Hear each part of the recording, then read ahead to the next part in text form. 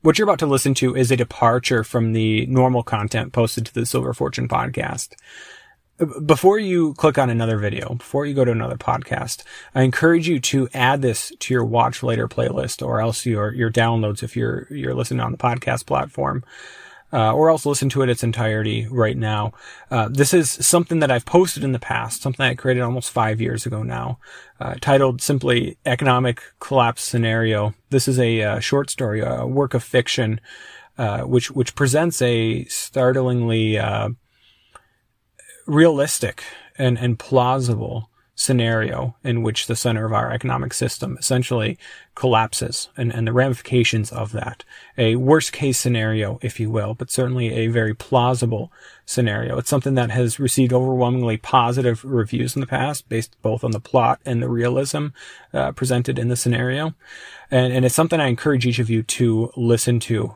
So go ahead and add it to one of those playlists, or go ahead and listen to it right now. Real quick before we get started, I want to add one more thing.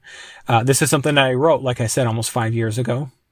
It is of subpar quality compared to my most recent work, Zero Sum. So what I'm saying here is this has received really good reviews in the past, and it's of subpar quality compared to my most recent work, Zero Sum Civil Strife Series Book 1, just recently released, available in ebook, paperback, hardcover, and in audiobook format. And here's another bonus: what you're about to listen to is narrated by yours truly, but the audiobook of this of my recently published book is not narrated by me. It is professionally narrated. And so that's another bonus as well, for those of you that, get sick of my voice. But certainly check that out if you want to check it out right now, or else once you're done with this and you realize, hey, this is my cup of tea. Once again, there's a link down below in the description. But like I said, set aside some time, sit back, relax, crack a beer, warm up a cup of coffee. Maybe you're on your way to work, whatever it might be. Sit back, relax, keep your eyes on the road, and enjoy Economic Collapse Scenario. Episode 1, Day 1. You roll over and look at the digital alarm clock beside your bed. You realize you were supposed to be up 20 minutes ago. Despite your grogginess, you come to the realization you must have forgotten to put your phone on the charger last night, and of course your phone now acts as your alarm clock and has made your actual alarm clock all but obsolete. Luckily, thanks to years of waking up to a 7 a.m. alarm, your body has developed its own internal clock. You woke up late, but as you stumble out of bed, you calculate that you should be able to make it to the office by 8 a.m. You put on your usual business casual attire, kiss your significant other goodbye, grab your briefcase, and head out to conquer your morning commute. It's only Tuesday, and you're already ready for the weekend. You turn on your favorite talk radio station. They're talking about Trump and some policy proposals. But you're not really paying attention to it because traffic is moving slow, and you're just about positive at this point that you will be late. You pull into the parking lot as the clock strikes 8 a.m.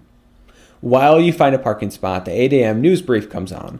The top story is about European stock markets, something about how trading was suspended due to panic selling and markets plummeting.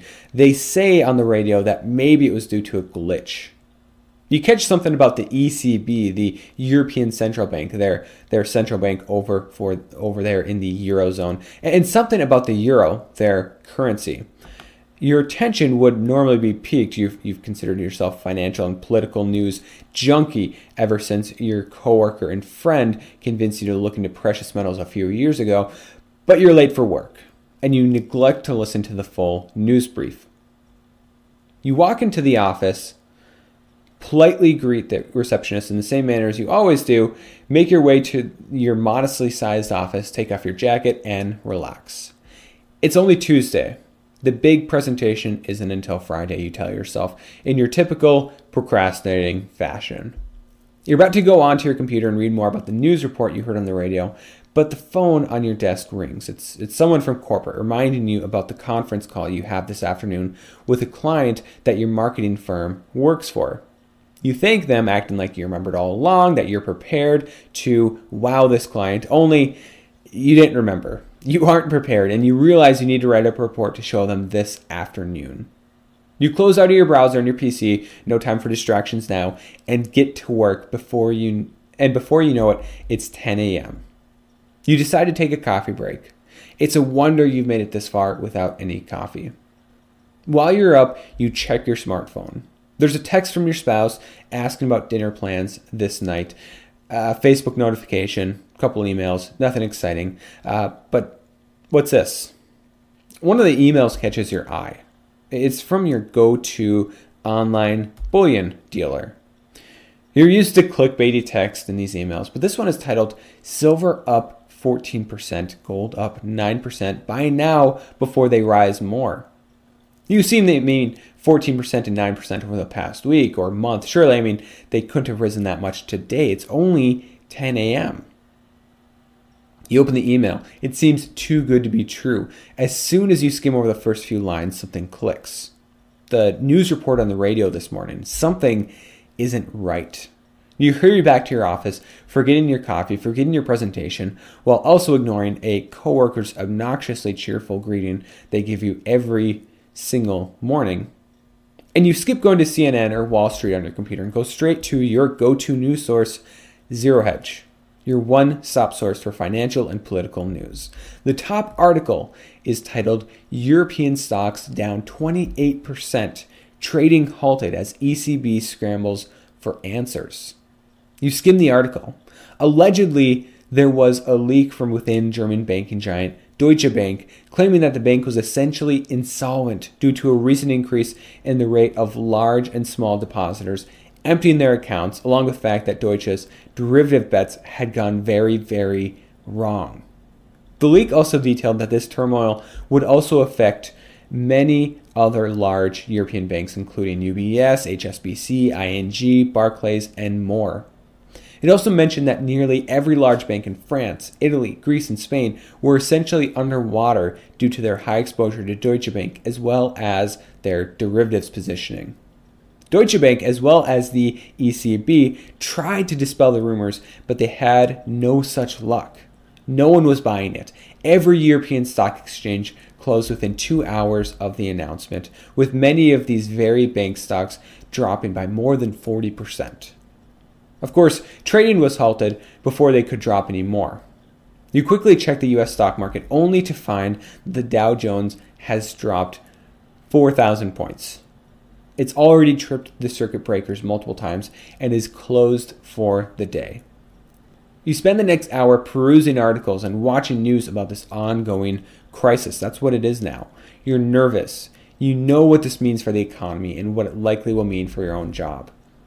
Your precious metals stacking coworker comes into your office to discuss the events in the news. The two of you both realize the pain that is coming due to this crisis, but you both also are watching the news with a form of sick excitement.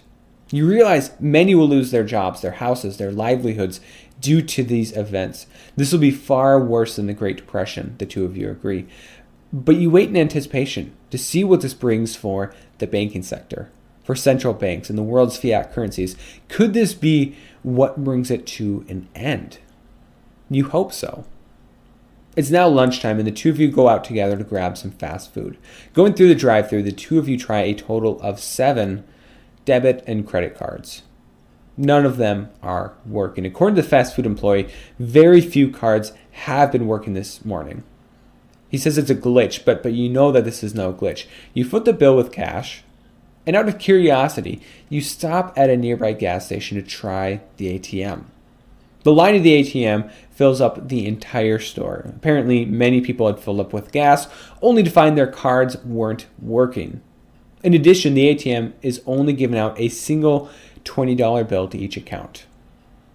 Again, you and your coworker are not surprised. The two of you, again, out of curiosity, check out the local bank you both bank at. Similar story as the ATM. Withdrawals were capped at $20, but the teller was very clear that the bank was more than happy to accept cash deposits. You decide not to wait in line and return to the office. Immediately upon walking into the office, you remember the conference call you have scheduled for 30 minutes from now. You panic. You're nowhere near ready to give a presentation. However, luckily, The receptionist notifies you that they called earlier and canceled. You call them back only to discover that they have canceled their contract with your company. They begin to explain why, citing market and economic uncertainty, but you already know why. What good is marketing if no one is willing to buy a product in the first place because they don't have the means, because they're spending that money on gas, on food, on keeping their house warm this winter? You stop by your manager's office, but he's on the phone with his supervisor. As soon as you return to your office, your manager stops by to tell you you're more than welcome to head home for the day, stating that most of your firm's customers have put a freeze on ongoing marketing projects. An ominous sign. But again, you aren't surprised. You call your wife on the way home to let her know you got off early and that you have to cancel dinner plans for later. You only have $18 in cash. You spend the rest of the drive home kicking yourself for not having more cash on hand. You always pride yourself on having thousands of dollars worth of precious metals on hand, but you fail to realize how the fiat currency you despised for so long would still be so important for quite some time. You get home and you spend the next several hours reading up on the state of the financial crisis. You watch YouTube videos, read articles, watch some news. You find yourself even more conflicted. You're excited and somber at the same time. You're so engrossed in the news that you realize your wife has been home for half an hour already and you've barely said a word to her. You decide that no matter how closely you follow the news, it won't change what happens in the following days, the following weeks. You decide to stay off the web for a few hours. Your wife and you talk about the news for some time, but eventually you unwind, watch some show on Netflix for a while. You're used to busy evenings, and such a relaxing evening is refreshing to you. Little do you know that, whether you like it or not, these evenings will become more commonplace as your life slows down in synchronization with the economy. You spend some time reading up on the events before you go to bed, but at this point it's mostly analysis. The Asian markets didn't even bother opening. Their respective governments called a holiday in anticipation of more panic selling. Trump delivered a speech, but you don't find it comforting at all. He mostly talked about the irresponsibility of European banks and governments as if the U.S. government had clean hands, as if U.S. banks were responsible. You know that he knows he is essentially powerless against the fury of the markets at this point. You go to sleep early, but your sleep is uneasy. Episode 2, Day 2. You wake up in the morning. After the stress of yesterday, you're surprised you slept through the night. It's Wednesday, and although you set your alarm, what woke you up was your phone ringing.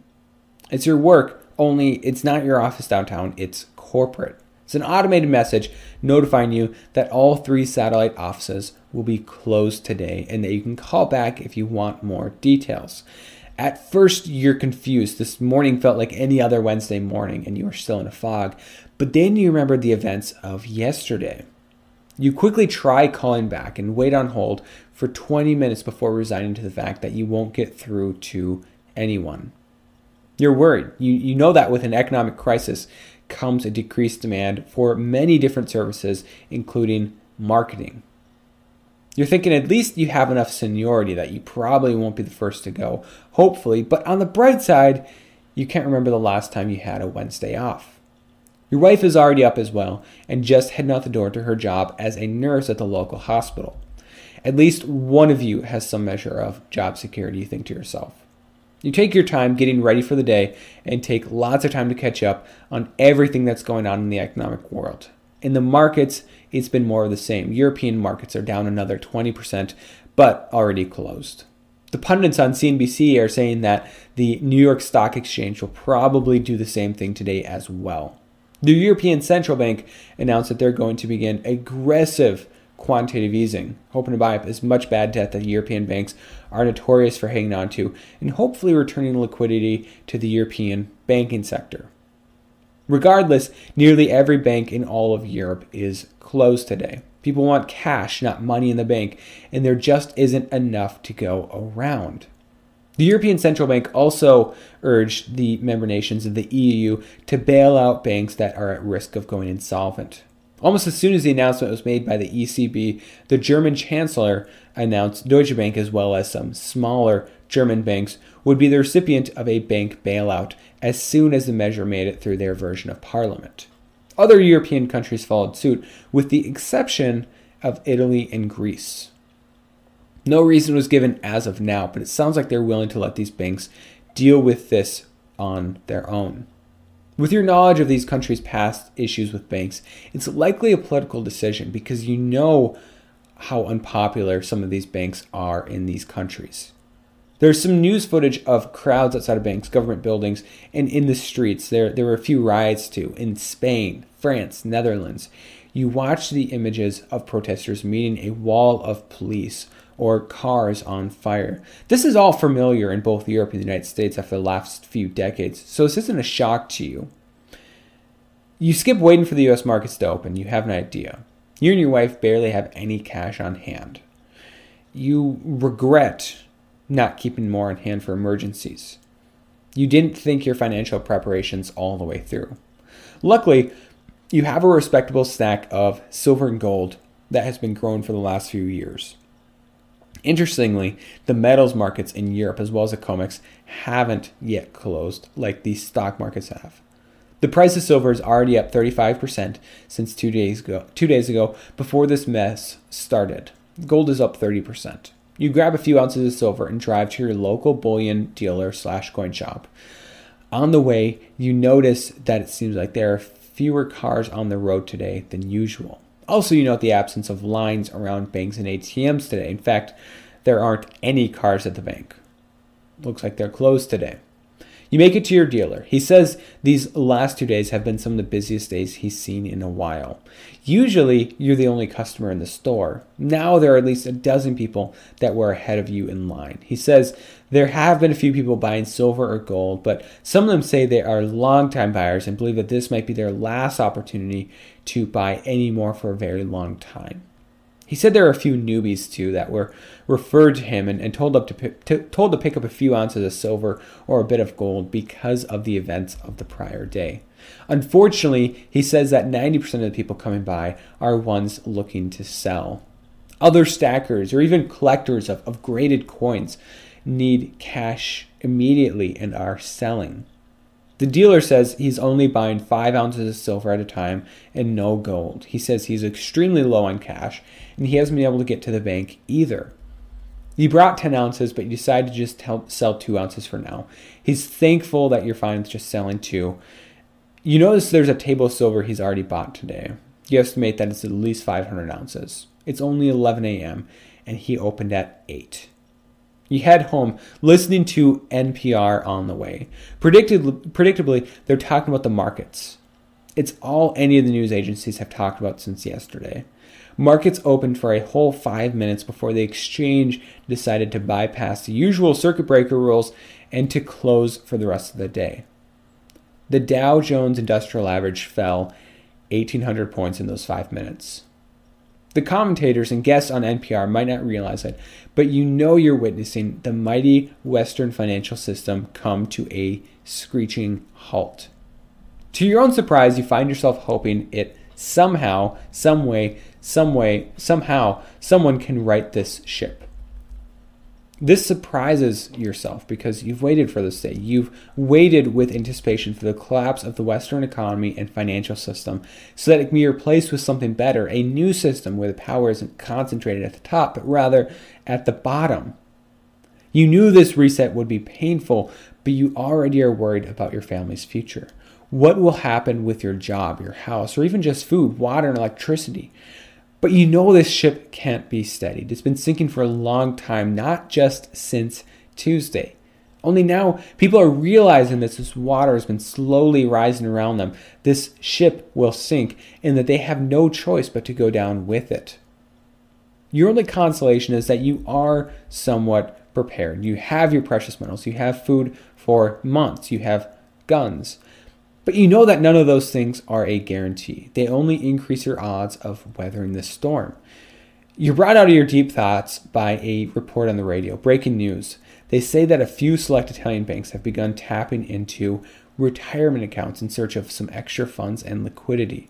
Apparently, the average account holder wasn't affected yet, and that the accounts are being reduced on average by 5%. You pull into your driveway. You still have several hours before your wife gets off work, so you decide it would be a good time to go for a jog. By the time you get back, you can already feel that your thoughts have become clear and you feel much better about the situation you're in. You shower, eat, and read up on the news. As of now, it seems like the world economy is at a standstill. No new news out of the ECB, White House, Federal Reserve, etc. Mostly just discussion and speculation at this point, and confusion. It's as if no one in the government or media thought that an event of this magnitude was ever possible. Of course, when you turn to alternative media sources such as Zero Hedge or some YouTube channels you follow and the like, there is no surprise. There's a mix of glee by some and even more doom and gloom by others. Your wife pulls into the driveway. The two of you spend much of the evening discussing your current situation and reassuring each other. You're worried about your job. She's worried about the mortgage payment due next week. You fill her in on what's going on around the world. She fills you in on what she's learned just from talking to patients and coworkers at the hospital. Your experiences are not unique. Almost everyone is short on cash. Banks have stopped electronic transfers for the time being. That means debit and credit cards aren't working either. She said there was even a patient in the ER today that had been shot in a burglary gone wrong and suggested perhaps there's a connection between the economic crisis and a rise in crime. You both realize that an inevitable increase in crime will occur. For now, people are still pacified. They have food, water, TV, electricity, heat, healthcare, Wi-Fi, Netflix, Facebook, fast food, and all the other modern amenities that are treated as necessities. But this will change, you explain to her. The world is currently in a state of confusion, a state of shock. Give it some time, a week, 2 weeks, a month. That confusion will morph into anger, into desperation. She understands completely. This isn't the first conversation about the state of the world economy the two of you have had in the past from time to time. She tells you about her coworkers. She calls them clueless. They talk about the stock markets or how the banks are closed, but then we'll proceed to talk about their vacation plans for this upcoming winter. Clueless indeed. She tells you that as much as she finds comfort in being physically prepared for things of this nature by having guns or food or precious metals, she's most thankful for the fact that she is mentally and emotionally prepared for this event. The rest of the evening is largely uneventful. You fall asleep much more easily than you expected and don't bother setting your alarm for the morning. Episode 3, Day 4. It's Friday. Payday, at least you hope so. Your communication with your employer has been minimal since Tuesday. No one has been at your local office, and you only get a message when you call corporate. Luckily, you'll actually know whether or not you get paid since your bank is actually accepting ingoing and outgoing transfers. Just like the last 2 days, you've gotten voicemails in the early morning letting you know that your office is closed today. The message also lets you know that more information should be available for employees on Monday and that paychecks will still be deposited today. This is good news. Your mortgage payment is due next week. You roll out of bed at 9 a.m. Your wife has been gone at work for an hour now. You get on your laptop and immediately fill yourself in on what has been happening in the financial world. After the cash shortages the last 3 days, the Treasury has announced that they will begin shipping extra dollar bills to banks around the country via cargo planes and 18-wheelers. Still, this isn't as much of a concern for you since your debit card works for the time being. But make no mistake, things have not gotten any better in the last 2 days. U.S. markets are now down a whopping 50% since Tuesday. European markets are down over 80%. Your European banking system is dangerously close to collapsing due to the fact that Italy and Greece refuse to commit to any bailouts of their banks. Bailouts of German, French, British, and other banks are in the works and are expected to be announced today.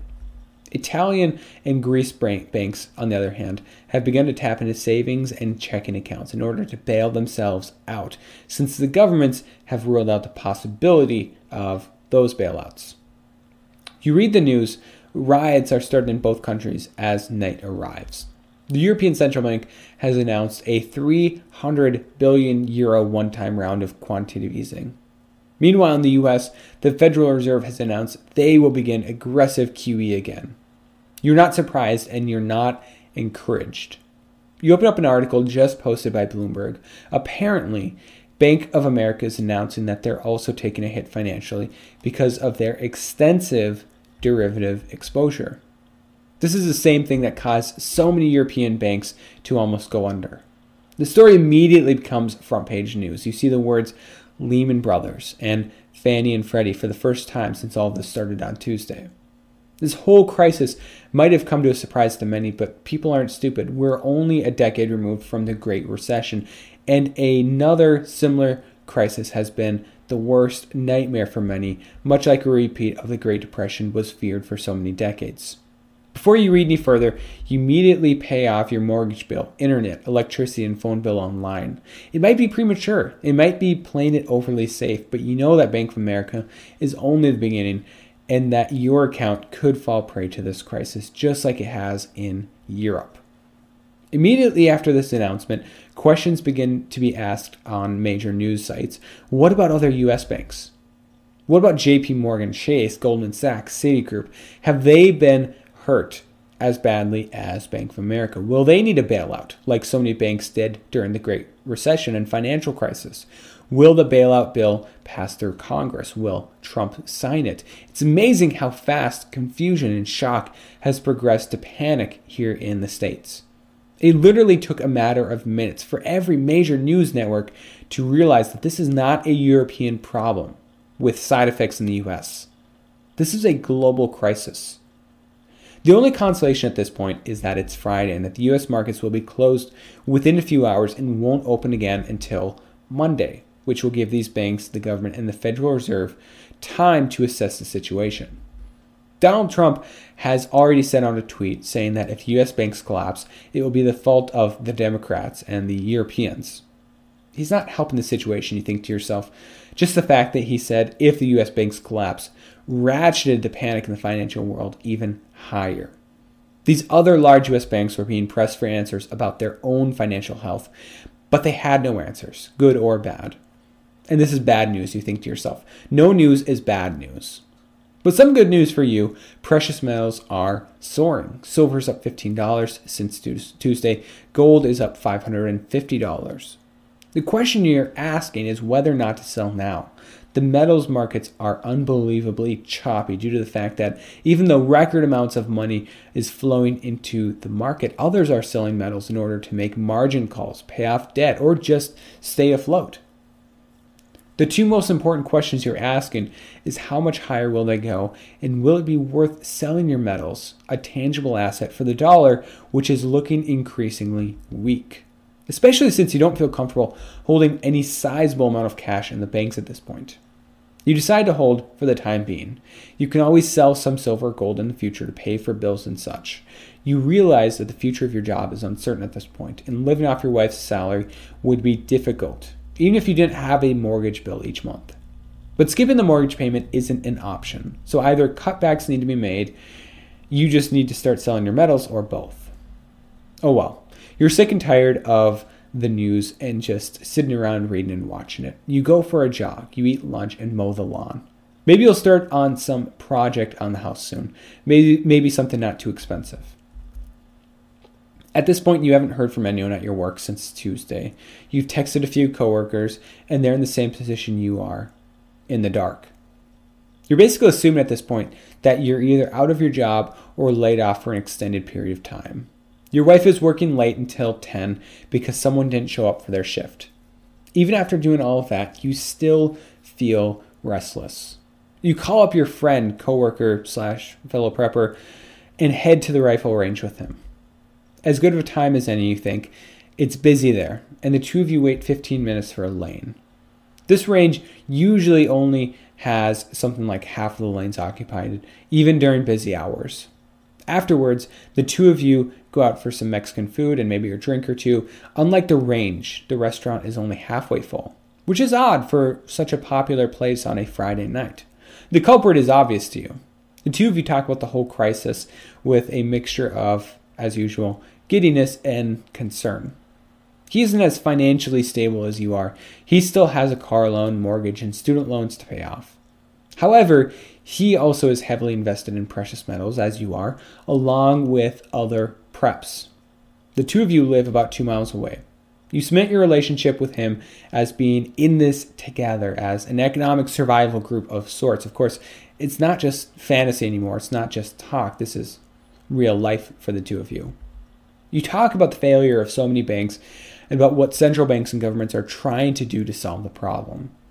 The two of you come to a consensus that, for a while, this crisis will be characterized by bank failures, unemployment, debt defaults, and the like, but eventually, central banks and governments will try to solve the problem by injecting mass amounts of money and spending into the economy, resulting in extremely high inflation, massive asset bubbles, and no stability.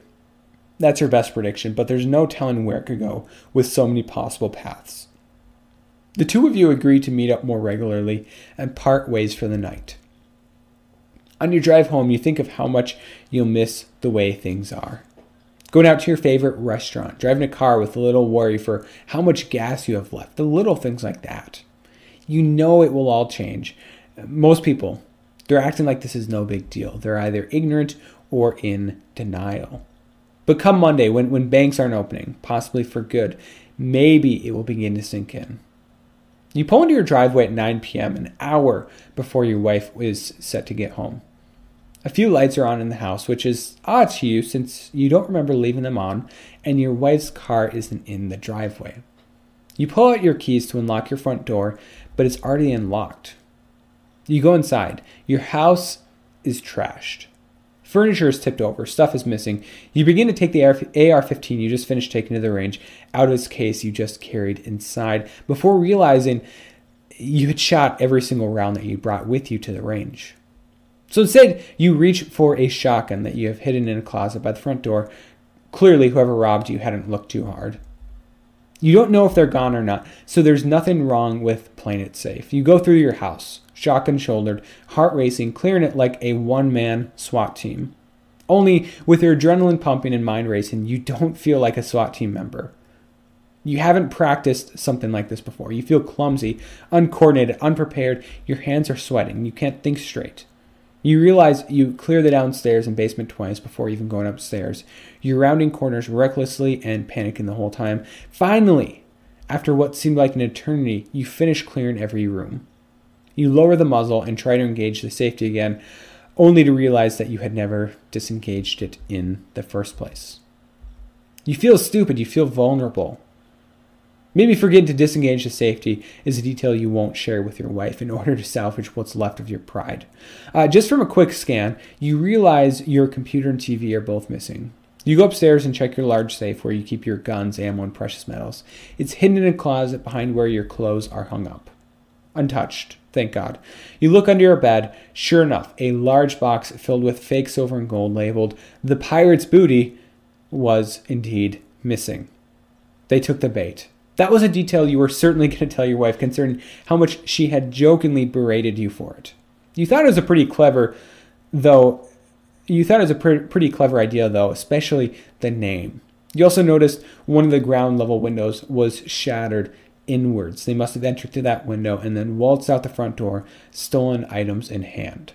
You go to your garage. The side door is wide open. Inside, it's a mess. You found that they mostly took power tools. You immediately call the police. They tell you they will send out a squad car sometime that night, but they warn you that they are inundated with reports of burglary, domestic disputes, and violent crimes. You tell them not to worry about it and to just send one tomorrow. As soon as you get off your phone, your wife pulls in the driveway. You tell her what happened. She's clearly shaken. You try to reassure her, telling her things like, they probably only chose this house because no one was home, or we have guns. If we were home, they would have learned that they chose the wrong house. It isn't helping, she tells you. She's afraid for her safety. You tell her what they took, proudly telling her about how they took the fake gold and silver, and choosing not to mention the embarrassing incident with the shotgun. You aren't rewarded with even the hint of a smile. This is serious, she exclaims. I know, but at least we're both safe. At least we weren't home, you tell her. She breaks down and begins to cry. You've seen her upset before, but never this upset. Things are different now, she says in between sobs. You confidently begin to talk about how you're prepared for what's going on in the economy and the markets, about how the two of you will be able to weather whatever happens. But she cuts you off. She says, I don't care about the economy. I don't care about any of that. I'm scared. You don't understand. What don't I understand, you ask her. She keeps crying. What don't I understand? You ask again. I'm pregnant, she replies, barely whispering. The room begins to spin. You feel dizzy. You sit down on the floor in the middle of the living room, still surrounded by the mess the burglars had made. You're speechless. Your wife continues to cry. Minutes pass without a word being said. 1,000 thoughts are running through your head. This would normally be a stressful but still very exciting situation. The two of you had been trying for months now. But with the backdrop of everything that has happened this week, you find yourself fearful. After a few minutes, you break the silence. How long have you known? I took a test a few days ago. I was going to tell you sooner, but it's all been so busy.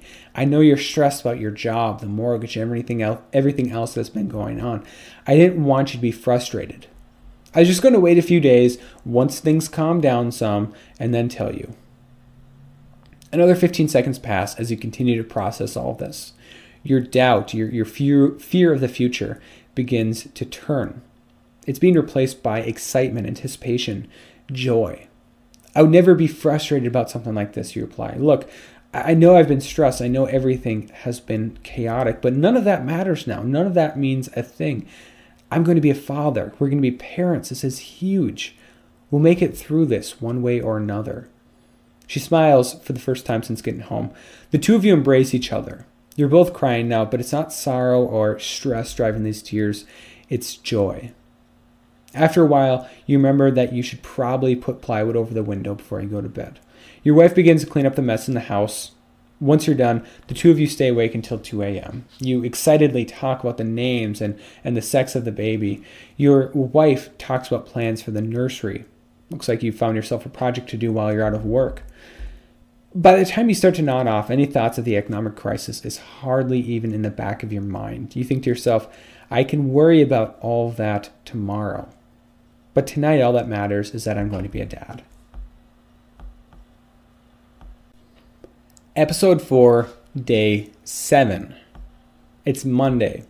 You wake up in the morning to your phone ringing just as it did every weekday since last Wednesday. Only this time, it isn't the same automated message from corporate that you had come to expect and dread. This time, it was the manager at the satellite office of a medium-sized marketing firm that you had worked at for the last 8 years. You and this manager had a decent relationship. There was mutual respect, but not even a hint of friendship. The two of you were from different generations, with him nearing retirement and you nearing 30. In addition, he rarely showed any evidence of a sense of humor, at least at work. It was as though he had been waiting to retire for years now and he was just on autopilot. But this time, talking to you on the phone, he seemed much more cordial than usual. He asked if you could stop by the office later today at 11 to discuss your employment at the company. You consider asking him if this has to do with the economic crisis or whether you're being laid off or fired, but realize that not only will he not answer those questions over the phone, but you already know the answer to those questions. You shoot your coworker a text. He replies that he got a call too, and he was asked to come in at 1:30. You consider trying to sleep in a little longer, but you're already up for the day and you have too much on your mind. Last night, after a long weekend of negotiating and discussion, the U.S. government announced that Monday would be a bank holiday.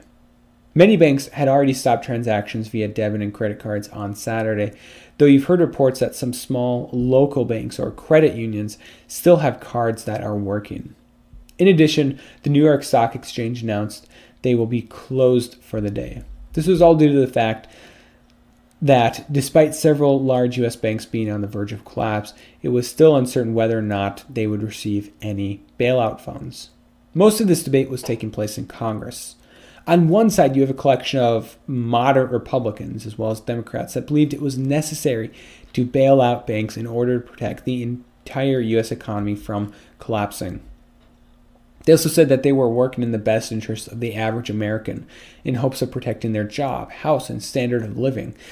But on the other side was a unholy alliance between limited government and libertarian-leaning conservatives, think Ted Cruz or Rand Paul, and far-left individuals arguing for the government to stop subsidizing the rich, think Elizabeth Warren or Bernie Sanders. A bill was introduced in both the House and Senate that proposed a $1.2 trillion bailout of banks and other financial institutions. Donald Trump came out in support of the bill, though he admitted he had reservations about it and was very adamant that the U.S. government would be paid back every cent of it plus interest. The Federal Reserve Chairwoman, Janet Yellen, note to the listener, that kind of dates when I created this, Janet Yellen rather than Jerome or Jay Powell, spoke extensively about the need for the U.S. government to do something and that the central bank couldn't handle this alone. Interest rates were already lowered to 0% by the Fed. They had begun quantitative easing and had publicly said that if Congress didn't act, they would resort to, quote, extreme measures in order to recapitalize the banking sector. Essentially, they meant that not only would they be buying up assets from these banks, but that they would actually give them newly created money, no strings attached. Immediately, this sparked outrage by the very same congressmen and women that were against a government bailout. Though this alliance between small government conservatives and big government socialists was unorthodox, it had, for the time being, halted the bill's progress through the Senate. There were also some that joined their ranks for more pragmatic reasons. They believed that the bailout in 2008 clearly had been ineffective and that other options should be considered. You watch the news. There were protests across the nation. Well, really, across the world. But in the U.S., there were protests popping up in major cities. The size of these protests were compounded by the sheer amount of people that had already been laid off. It is amazing to you how many people were dependent on the banking system. A majority of workers that had jobs in transportation, shipping, retail, food service, and so many other sectors had been laid off. The businesses had no funds available, so they couldn't pay their employees or the other expenses associated with running a business. Schools remained open for the time being. Government employees also were still working for the most part. Your wife was still working at the hospital, but the two of you have no idea if she will get paid by the hospital this Friday. She had yesterday off, but she is working a double shift today. She says that the hospital has been short-staffed since Thursday because of people not showing up. Ever since learning that your wife is pregnant, you've been uneasy about her working for such long hours in an increasingly stressful environment. She's already on her way to work by the time you finish breakfast. You don't know what to do with yourself today, or all week for that matter. You go for a jog and then leave extra early to go to the office. You take a long route to work just to get a feel for the state of your town. You live in a small to moderately sized town of about 40,000. It's about 50 miles from a large city of about 4 million people. You don't expect to see any protesters in town, and you don't. But the streets are almost dead. Businesses are either closed or open with hardly any customers in the store. Even the local Walmart has barely 25 cars in the parking lot. You again find yourself wishing you had kept more cash on hand. For all the hype about the treasury bills shipping around the country in order to satisfy demand for cash, you had yet to see any. You show up to the office. There's a few cars in the company's parking lot. You find your manager in his office. He asks you to have a seat. He tells you that as of right now, all staff at your office, himself included, are laid off. The two of you talk for a few more minutes, some about the economy, some about the future of the economy. He says he had planned on retiring within a year, but as far as he knows, he's not sure if his retirement account is even there anymore. You don't feel any ill will towards him. If anything, you pity him. He's a man that has worked his entire life for the system, and the system has left him with nothing. You head home. You consider starting on the nursery, but you don't really have any supplies, just some random paint cans in the basement. As you pull into the driveway, you notice your neighbor across the street working on his late model Mustang that you see him washing and detailing every single weekend in his driveway. He usually works a 9-to-5 job. You can't remember where, something to do with shipping or trucking. The two of you have been neighbors since he moved in 3 years ago. In that time span, you've talked to him maybe a dozen times. You invited him, his wife, and 3 kids over for barbecue when they moved in, but you quickly learned that the two of you have very little in common. He's loud, he has a poor temper, and you and your wife have speculated that he and his wife have been involved in domestic disputes in the past because of several visits by the police. The one time he did come over, he drank 3 beers before the burgers were even done on the grill. He then proceeded to yell at his kids and sent them home because one of them had accidentally broken your lawn chair. You could care less about the chair. You even told him so, but after sending them home, he went into a long rant about why discipline is important for kids. Since then, any discussions were brief and superficial. You don't like him, and you know he probably isn't a fan of you.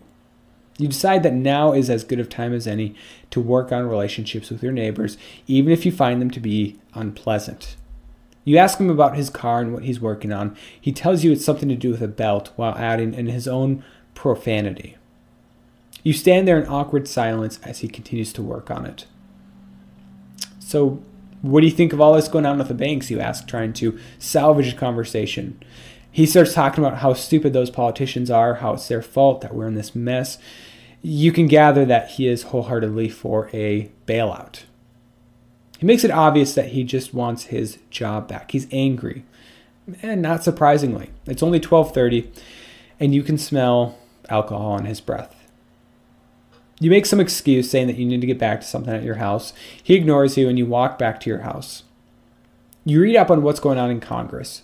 The bailout bill was just recently voted on in the Senate. It failed on a 42-57 vote. Trump is expected to give a speech from the Oval Office in a few minutes.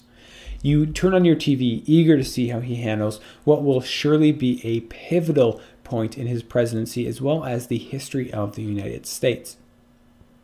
He begins by talking about how he is disappointed in Congress's decision to not bail out financial institutions.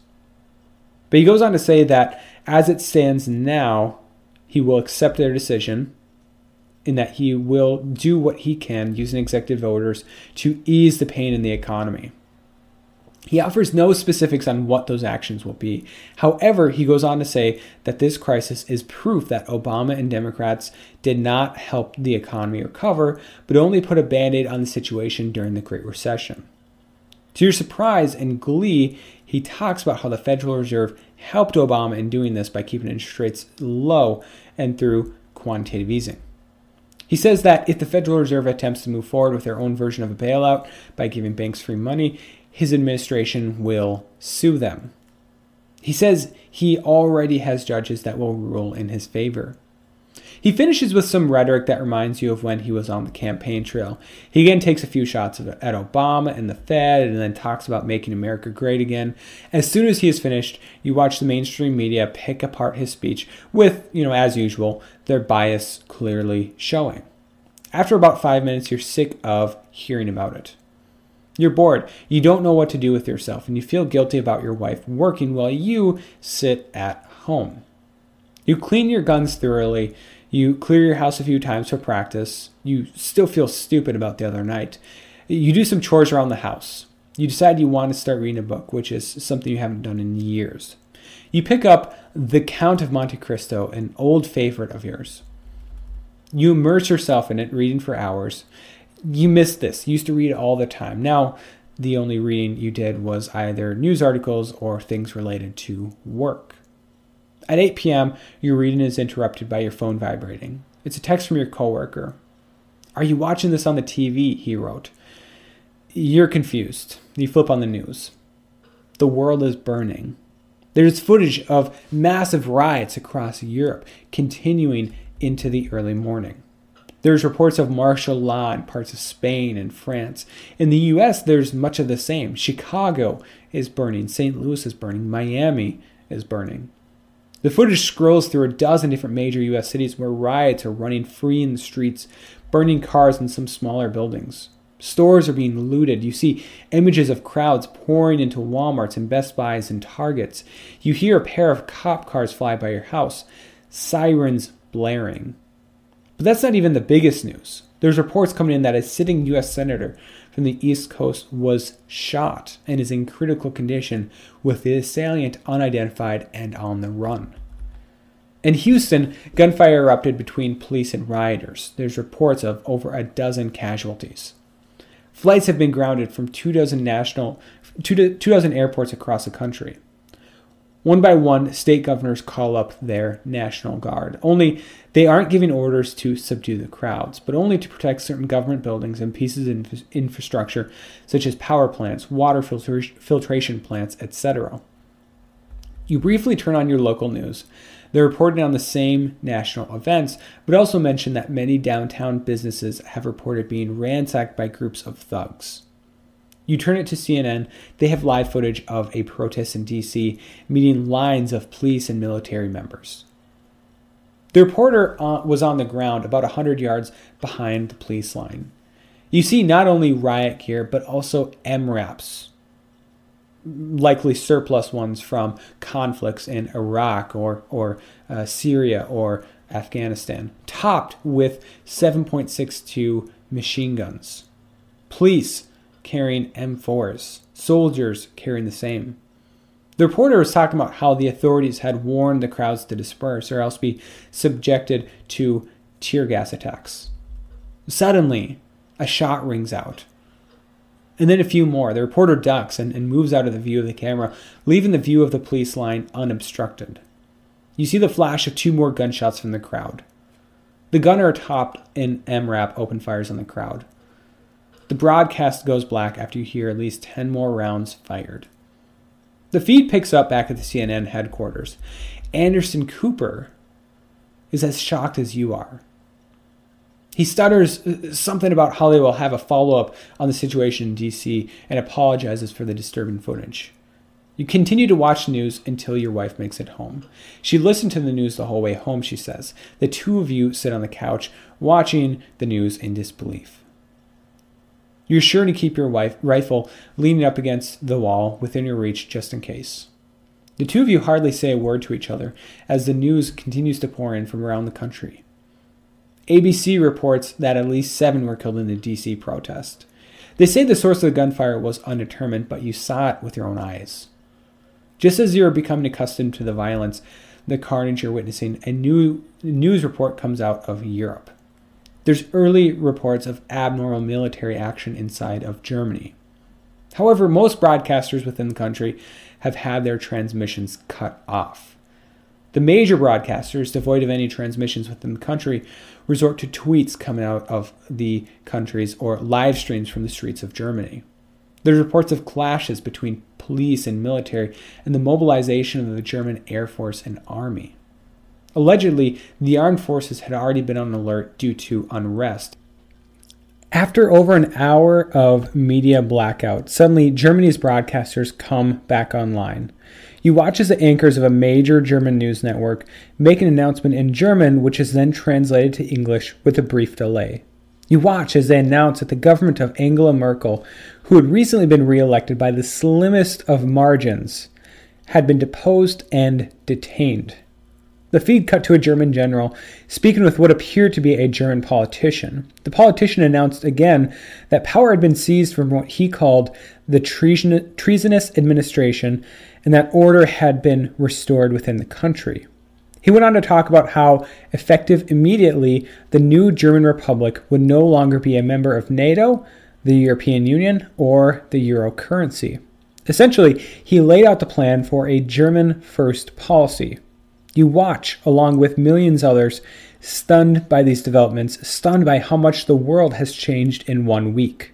A week ago, to the minute, you were going to sleep worrying about some work project you had to finish. Now, you can't even recall what that project was or who it was for. A week ago, this collapse was something that you thought would happen eventually, somewhere in the distant future, but now it's a reality, and you can only hope that you prepared sufficiently. It's midnight, and you don't see yourself sleeping much tonight. Episode 5, Day 9. It's Wednesday. You wake up to your alarm on your phone. Your wife is still in bed as well. She worked half of her 16-hour shift yesterday, but you insisted she not be there at night. Yesterday morning, after a long night of violence, arson, vandalism, and theft, the riots that had engulfed so many cities around the globe seemed to calm down. Last night, there's an uneasy peace in most U.S. cities, with smaller riots occurring in a few cities and a few neighborhoods, but they were quickly subdued. This was largely due to the fact that the National Guard had been mobilized in these cities and in these states, and law enforcement was beefed up, with many officers working as much as 24 hours straight in some areas. The words martial law had not yet been uttered by Trump, or any governors for that matter, but is certainly moving in that direction. You've already heard reports that as much as 20% of law enforcement individuals hadn't shown up for their shift. In addition, close to 10% of military personnel that had been activated in these cities have gone AWOL. Your wife said that the hospital was unbelievably short-staffed yesterday. Most lower-level staff, such as CNAs, janitorial staff, etc., hadn't shown up. The same goes for the administrative staff. This wasn't surprising since the hospital had notified their staff on Monday that paychecks would not be delivered this Friday due to their payroll account being frozen. Of course, you know that it very well could be empty. Elective surgeries had been canceled, and some patients with routine conditions such as ankle sprains or mild sickness had been turned away.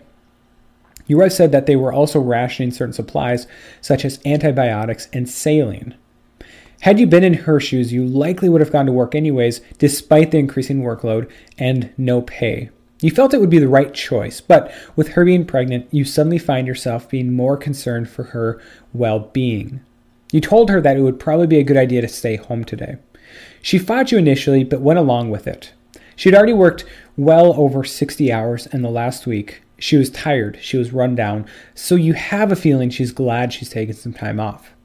Stock markets still had yet to open this week in the United States. The bailout of the major banks was still being hotly debated in Congress, but the situation was further complicated by an ongoing crash in the bond market. This had caused interest rates to soar, meaning that any further spending by the government will carry a higher price tag. Trump used the riots on Monday to further the case for the bailout. However, it seems like the more he supports the bill, the more Democrats are coming out in opposition to the bill in typical partisan fashion. Also, some news outlets have begun to speculate that the recent riots were not all the result of government not acting by bailing out the banks, but rather in response to the banks acting in such risky fashion that had caused them to essentially collapse for the second time in 10 years. For almost a week, people were either panicking, confused, or in denial, but it seems that now, this week, on Monday, something awoke. It was anger towards banks, governments, authority, etc. You certainly don't condone the violence, the looting that occurs. And you know that such uprisings can lead down undesirable paths such as communism, nationalism, fascism, yet you find yourself hopeful that this anger is sustained long enough for people to realize the true cause of all this pain and misery. One country that was surprisingly stable throughout this whole crisis was China. Because their banking sector is so closely tied with government, the banks were able to maintain some level of solvency, or at least the appearance of solvency. The country of nearly 1.5 billion people had managed to hold on to some semblance of peace and order. However, you knew this would change. China's economy is heavily dependent on exports to the rest of the world. You know that demand in the rest of the world has collapsed. As this shockwave hits China, their economy will also collapse. Their neighbors to the south, India, have not fared so well. Anarchy prevails in most of the slums and rural areas, and where there's not anarchy, the Indian government has rapidly become even more oppressive than they were prior to these events, with soldiers and police dealing out justice in whatever way they feel fit. You and your wife eat breakfast together.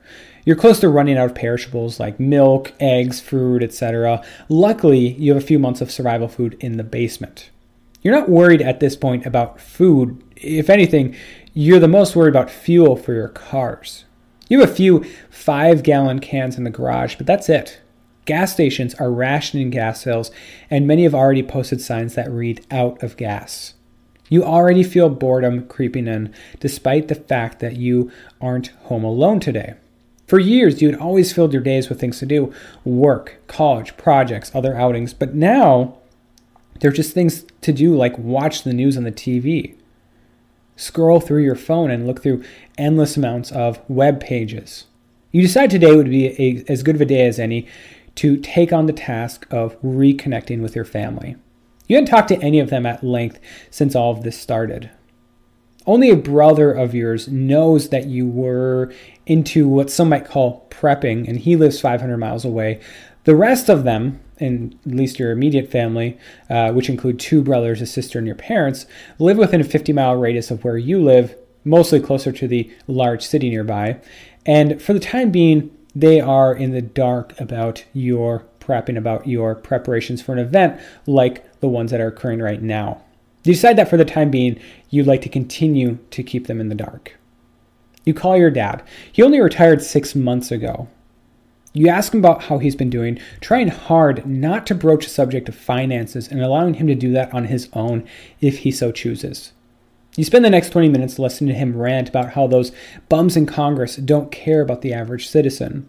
You can't blame him for his hostility towards the government. He worked for over 40 years to earn his retirement, and even though he wasn't willing to admit it, or maybe he was in denial about it, but his retirement account likely was non-existent at this point. You don't want to even mention the possibility that could be the fault of the banks and not just the government. He asks how you're doing financially, if you need help at all. You tell him you're doing fine without giving any other details. And then you realize that you and your wife haven't told any of your family or friends that you're expecting. Everything has been so busy lately, so chaotic, and it hasn't even come up in conversation. You consider asking if he and your mother would want to have dinner soon, but you decide against it. If you've learned anything in your 4 years of marriage with your wife, it's that you'd rather discuss it with your wife first before making decisions.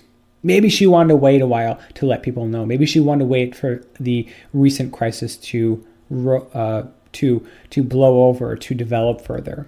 You finish up your conversation by asking how your 3 siblings in the area are doing. All of them are out of work for the time being, by the sounds of it. You say goodbye and that you'll stay in touch.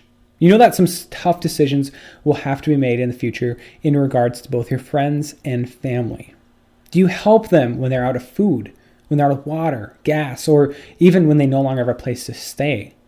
And if you do, how much do you help? Do you give a little? Do you give a lot? Do you let them move in? Do you help all of them, or do you just help some of them? All of these were questions that you knew you'd eventually have to address. You skip calling your siblings for the time being, and instead, once again, turn on the news. This top story is, well, honestly, there's a variety of stories on at this point. Congress and the ongoing debate over the bailout. Trump, the recent assassination of a senator, the ongoing riots, banks, Europe, Germany. But for the time being, they're talking about Germany, or at least what used to be known simply as Germany.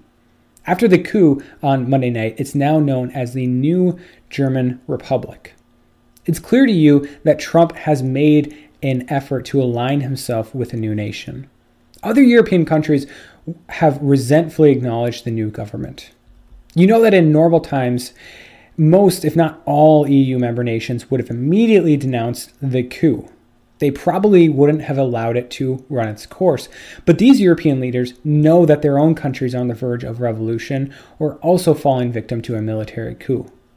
Nonetheless, there are reports that armies around the world are on alert. You know that in the past, times of economic hardship often coincide with conflicts at both the domestic and the international level. CNN was documenting the escalation in tensions between Russia and NATO, Israel and the Middle East, China and Taiwan, North and South Korea, India and Pakistan, Turkey and the Kurds. North and South Korea in particular have already exchanged a few artillery shells. They quickly switch topics and begin to talk about the bailout plans. There's intense pressure from the public for more action from the government. Thus far, all that has come out is a renewed promise that the FDIC would still pay out funds on insured accounts if those banks did end up going under. The problem, you think to yourself, is that such action would take months. There'd be hundreds of millions of accounts to settle, which is no small task. Conservatives continue to be against nationalization of banks, whereas liberals are continuing to insist that they do not want to bail out the rich once again. The prospects for a solution look bleak. Your phone rings. It's your coworker that is also a prepper. Well, now that you think about it, your ex-coworker. You guys are both out of a job. He's inviting you and your wife over for dinner. He says that he has a bunch of food that's going to go bad soon and that he might as well use it. You gladly accept the invitation. You do anything to get out of the house and do something, and you know your wife probably feels the same.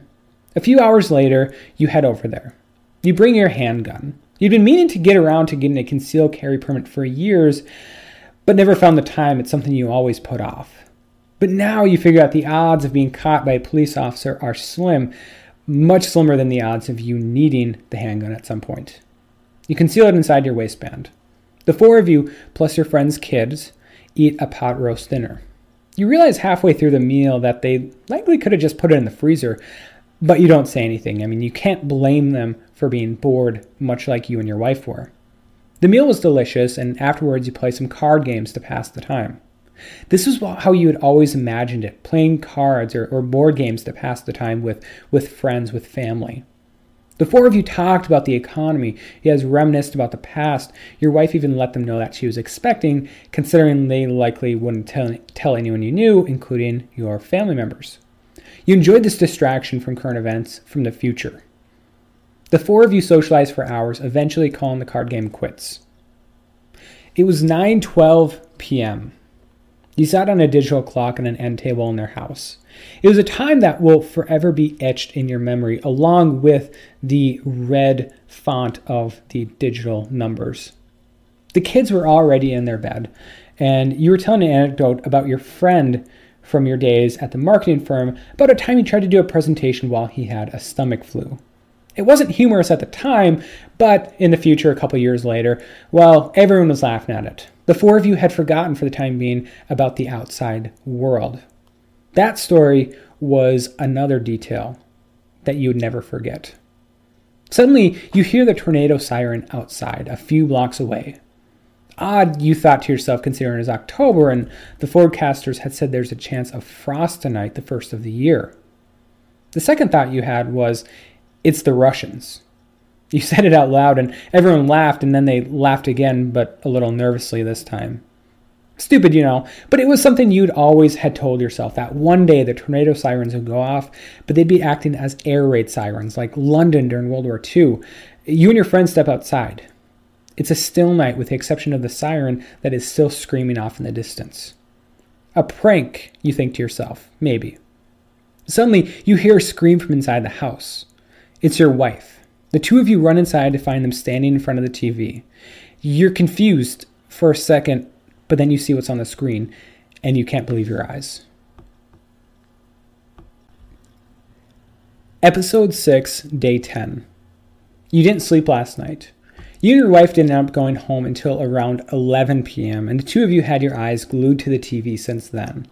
When your wife and her friend had turned on the TV last night at about 9:15 p.m., it was a full 45 minutes after the first nuclear warhead was detonated. Not by Russia, not by North Korea, not by China, but by Pakistan.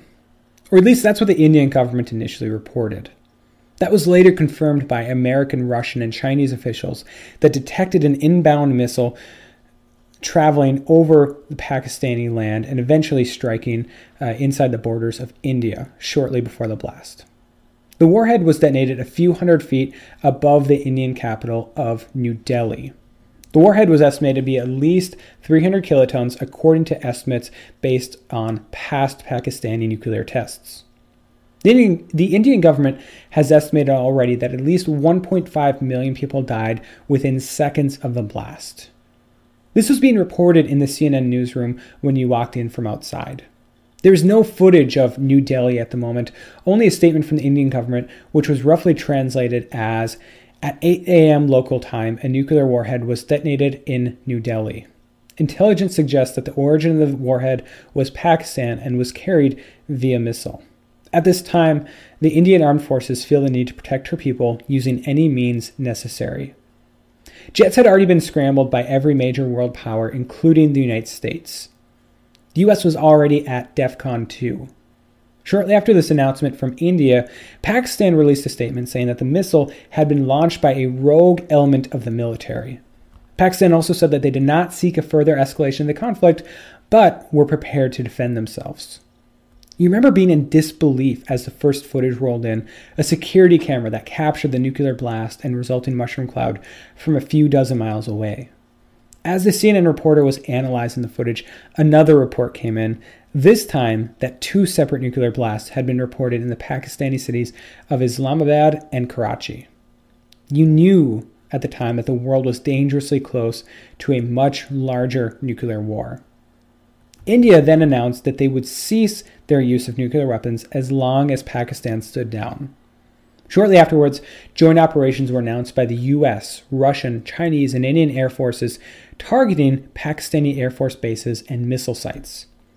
It's 11 a.m. now. Things are cooling down for the time being. U.S. Secretary of Defense James Mattis is in a joint announcement with Donald Trump defending the Air Force's joint operation with Russia, China, and India, all of which were unlikely allies. He said that the operation eliminated Pakistani nuclear capabilities to the best of their knowledge. Donald Trump condemned the use of nuclear weapons by Pakistan and said that the full might of the U.S. military and people stood behind the Indian government. He made no mention of Indian use of nuclear weapons. Indian armed forces had already invaded a dozen miles into Pakistani territory, though their intentions on Pakistani land were still unclear. You were thankful that this nuclear war had ended so abruptly, or at least that it appeared to be ending for the time being. As of right now, you can't fully wrap your mind around the sheer loss of life that occurred in the last 12 hours. Between the 3 blasts, you've heard estimates that as many as 4 million perished almost instantly, with perhaps another million dying in the coming days and weeks due to radiation poisoning, burns, infections, ongoing fires, starvation, etc. The humanitarian response has been weak thus far. Red Cross, the UN, etc., still are reeling from the effects of the ongoing financial crisis. Under more stable conditions, you feel it's more likely that many world powers would offer a huge amount of humanitarian aid to both of the countries, not even just India. However, many of these wealthy countries find their resources and cash stretched dangerously thin due to being tasked with maintaining order and vital pieces of infrastructure. In the US, along with other developed nations, the government has seized control of things such as power plants, water treatment plants, cell towers, and other telecommunications centers. Despite the urgency of the ongoing economic crisis, Congress was preoccupied with the events in India and Pakistan for the time being. You and your wife had just finished eating lunch with your eyes glued to the TV, as they had been for quite some time, when the TV suddenly shut off. Confused, you got up and tried to flip on a light. No luck. You panicked for a second. You thought to yourself, this is how it ends. The lights go out and they just don't come back on for months, for years. You just thought it was awfully early in all of this for this to happen. Why were they going out already? Just as you're about to go across the street to ask your neighbor if he had power, the TV suddenly turned back on. Confused, you call your power company. Rather than speaking to an actual individual, you got a recently recorded message with a woman's voice stating, "Dear valued customer, due to the recent shortage of resources used for power creation, we anticipate rolling brownouts for residential areas for the foreseeable future. These brownouts will vary in length, but will be most common at nighttime. Please understand that although this is unfortunate, our facilities are being stretched to the extreme, and the alternative is that we would need to shut down power production altogether. In the coming days, we'll be in contact with you, hopefully with a schedule of when you can expect power interruptions. In the coming weeks, you can also expect a letter in the mail with a price adjustment to account for the increased cost of resources." The line went dead. You would have appreciated a call ahead of time, but regardless, you were thankful that this was not a complete blackout, at least for the time being. The power outage had freed you from your news-consuming stupor. As important as the events around the world were, especially in India and Pakistan, you could feel it taking a toll on you emotionally. You were looking for something to do. Most businesses were closed around town, not that you could spare the cash anyways. You decide to just take a drive around town with your wife, devoid of any better ideas. You drive around the business district, go down Main Street. You drive a few miles up the interstate that runs through the center of your town.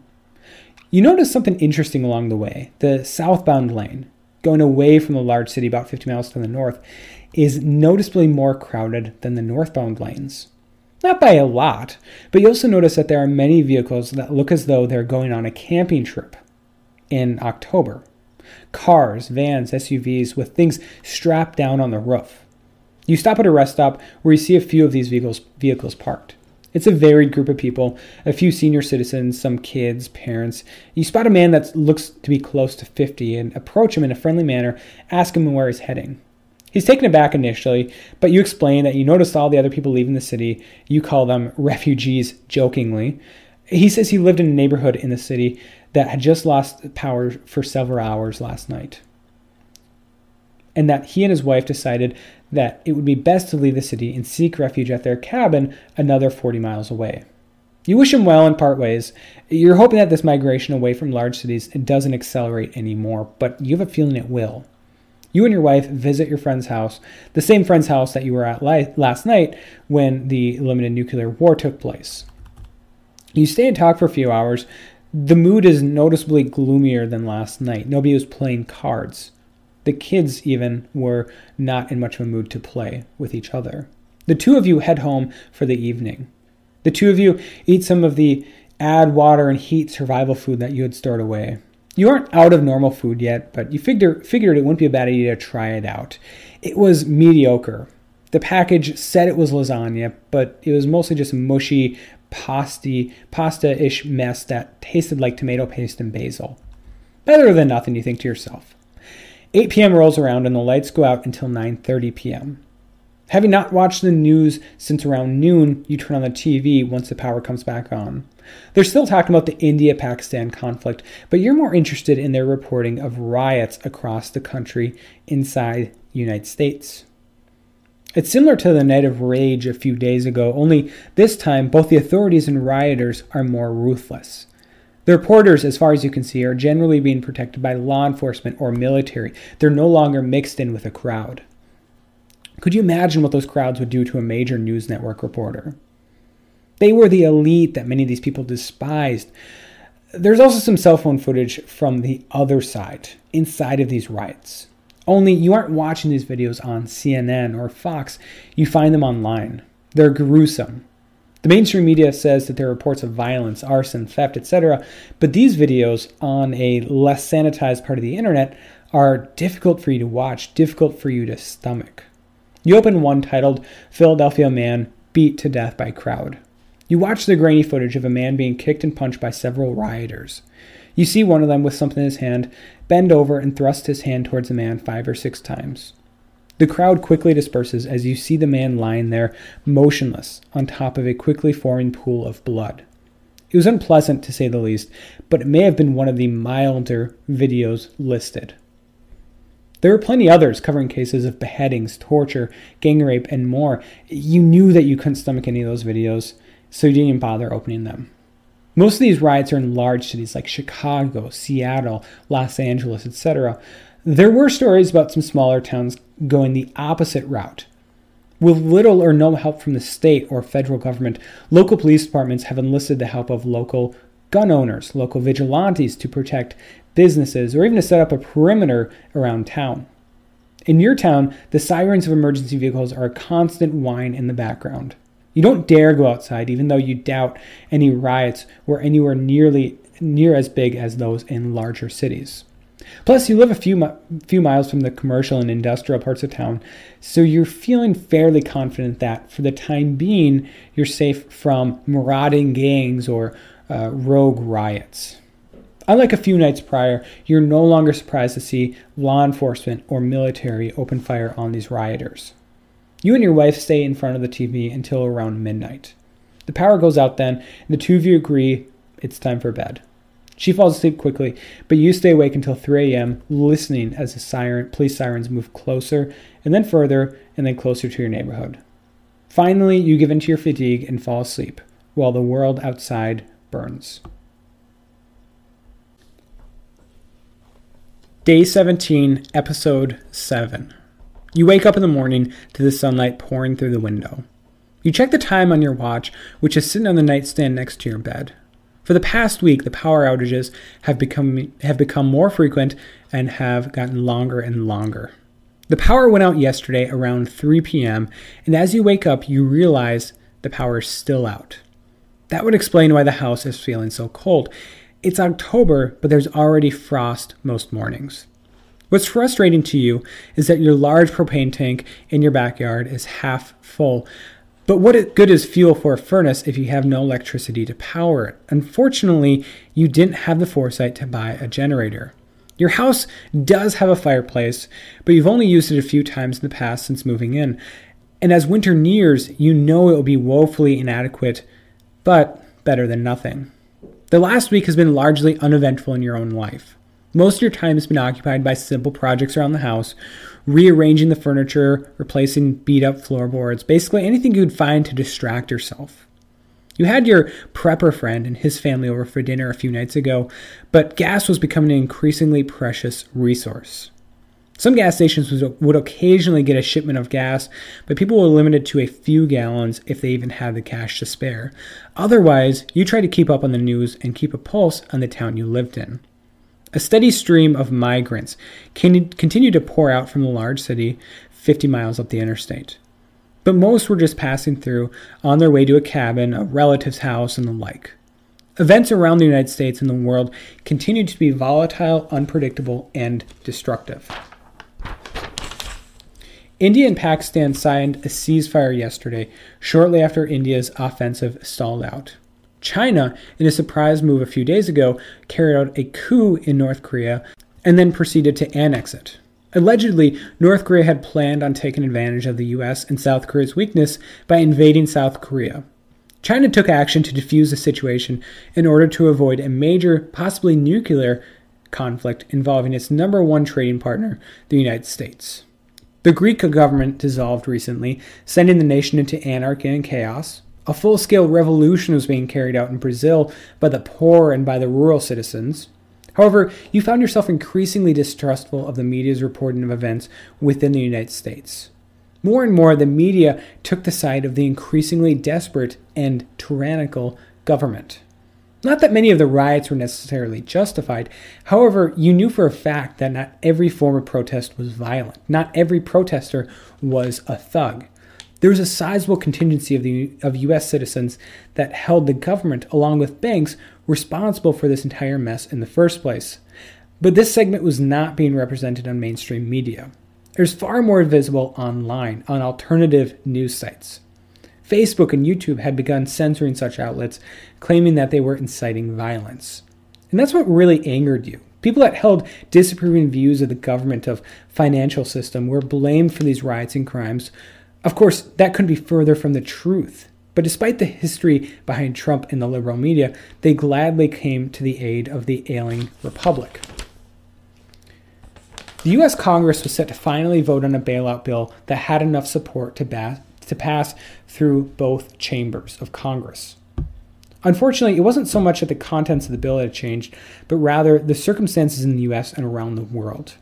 Without the powerful finance sector running on all cylinders, it was clear that the U.S. government could not and would not be able to maintain order and control. As you ate lunch, you had a crank-powered radio playing so that you could listen to the news regarding the bailout bill. It already cleared the House by a narrow margin, and the Senate had just passed it on to a narrow 51-48 vote. You were relieved, or at least somewhat relieved. On principle, you were against the whole idea, but you had to admit, in the last 2+ weeks, things had gotten pretty bad. Riots, borderline martial law, revolutions, heck, even a few nukes went off overseas. You wanted things to return to normal. You wanted your 9-to-5 job. You wanted power. You wanted to be able to drive your car with no regard for a gas shortage. You wanted the option to go to the store and buy cold milk or ice cream or even bananas. I mean, if the world kept falling apart, why would anyone import bananas this far north? You were feeling good about your chances of at least surviving, but you knew that you wouldn't have fun along the way. But on the other hand, you knew that if the current system was saved, that those in power would remain in power. Big banks, big government, central banks, all those things would survive. In fact, it was more likely that many of those players would use this crisis to further consolidate power at the top. And that was assuming this bailout, as massive as it was, would actually work. The rest of the world was still in shambles. How much of this damage could be repaired? The businesses that had been burnt down, the relationships that had been damaged, how could relations between the police and military and such a large segment of the urban population ever be restored? So many questions still remain, even as Trump signs this behemoth of a bailout bill into law. After lunch, you decide to go for a run, something you find yourself having more and more time to do as of late. The trade-off between the burning of what will possibly soon be precious calories and maintaining a fit cardiovascular system is one that you're more than happy to take. You're about a quarter of a mile into your run when you hear a series of gunshots emanating from the center of your town. They're far away, no doubt, at least half a mile away, but still too close for comfort. You forego the remainder of your jog and quickly run home. You call your friend whose house is in the direction of the gunshots. He heard them too. He lives much closer to the commercial and industrial part of town, and also closer to the interstate that bisects the town. He doesn't know where they came from, but he said that they were less than a quarter mile away. He said they probably had to do with the refugees. That's what you referred to the people who were fleeing the metropolis up the interstate about 50 miles. Come to think of it, you'd have seen a few more cars than usual even on your road. He noted that he didn't hear any police sirens. Neither of you had heard any police sirens for a day or two now. Suddenly, your friend says that he just heard a few more shots, closer this time. He says he's got to go and hangs up. You shoot him a text asking for an update when he has a chance. You decide that the best thing to do at this point would be to consider hunkering down and waiting things out. 30 minutes later, you and your wife are listening to the radio when he texts you back. He says he heard from a neighbor that there was an SUV a few blocks away, loaded with four or five people, that was going door to door with guns, robbing people. Apparently, one of the guys in the SUV had been shot by some homeowner and then left for the time being. He says he saw the SUV speeding away down the street, away from the other house. Without asking your wife first, you ask him if he thinks it would be a good idea to move in with you just for the time being. You explain how you could share resources and you'd have more security. He immediately agrees to the idea, telling you that he'll load up what he needs this afternoon and drive over tomorrow. You tell him the plan sounds good and tell him to keep in touch. After hanging up, you break the news to your wife. She understands the logic of the idea, and she knows that you weren't thrilled about it either. Still, desperate times. You spend the evening clearing out the guest bedroom and a cluttered, rarely used living room in the basement. It might be a little more crowded, but at least it would break the monotony that had dominated the last 2 weeks of your life. You call your friend once more around 9 p.m. He says everything is loaded up in their 2 cars, or at least everything they plan on bringing. He also says that he saw the same SUV he saw earlier drive up and down his street twice. He's worried, but of all the houses, what would be the odds that his would be targeted? You ask him if he wants to come over tonight. He says no, and that he feels they would be all right for at least this night. The remainder of the evening, you and your wife play cards, listen to the radio, and get the fireplace going, just to try it out. It isn't nearly warm enough to heat the entire house, but assuming you can provide it with enough wood, it'll help at least keep a room or two warm this winter. After relaxing in front of the fireplace for a while, the two of you go to bed for the night. You're tired and not particularly anxious. Your wife falls asleep immediately, but you stay awake for a while, thinking about all that has transpired in the last week and a half. The world has changed so much, but has it been for the better? This thought is the last you have before you begin to nod off. But before you completely fall asleep, you hear something outside. It sounds like somebody shouting. As you get up to check out the second-story window, you hear a gunshot from across the street, and then another. And then silence. You quickly grab your rifle. Your wife is already awake. You're looking out the window, trying to see what is going on at your neighbor's house. It's overcast and pitch black without the usual street lights. You can't see a thing. Then, suddenly, a gunshot coincides with a flash in an upstairs bedroom of your neighbor's house. And then, again, nothing but darkness. You hear someone knocking on your front door. when I've posted this work in the past, like I said at the very beginning, the reviews were overwhelmingly positive, which is always nice to hear.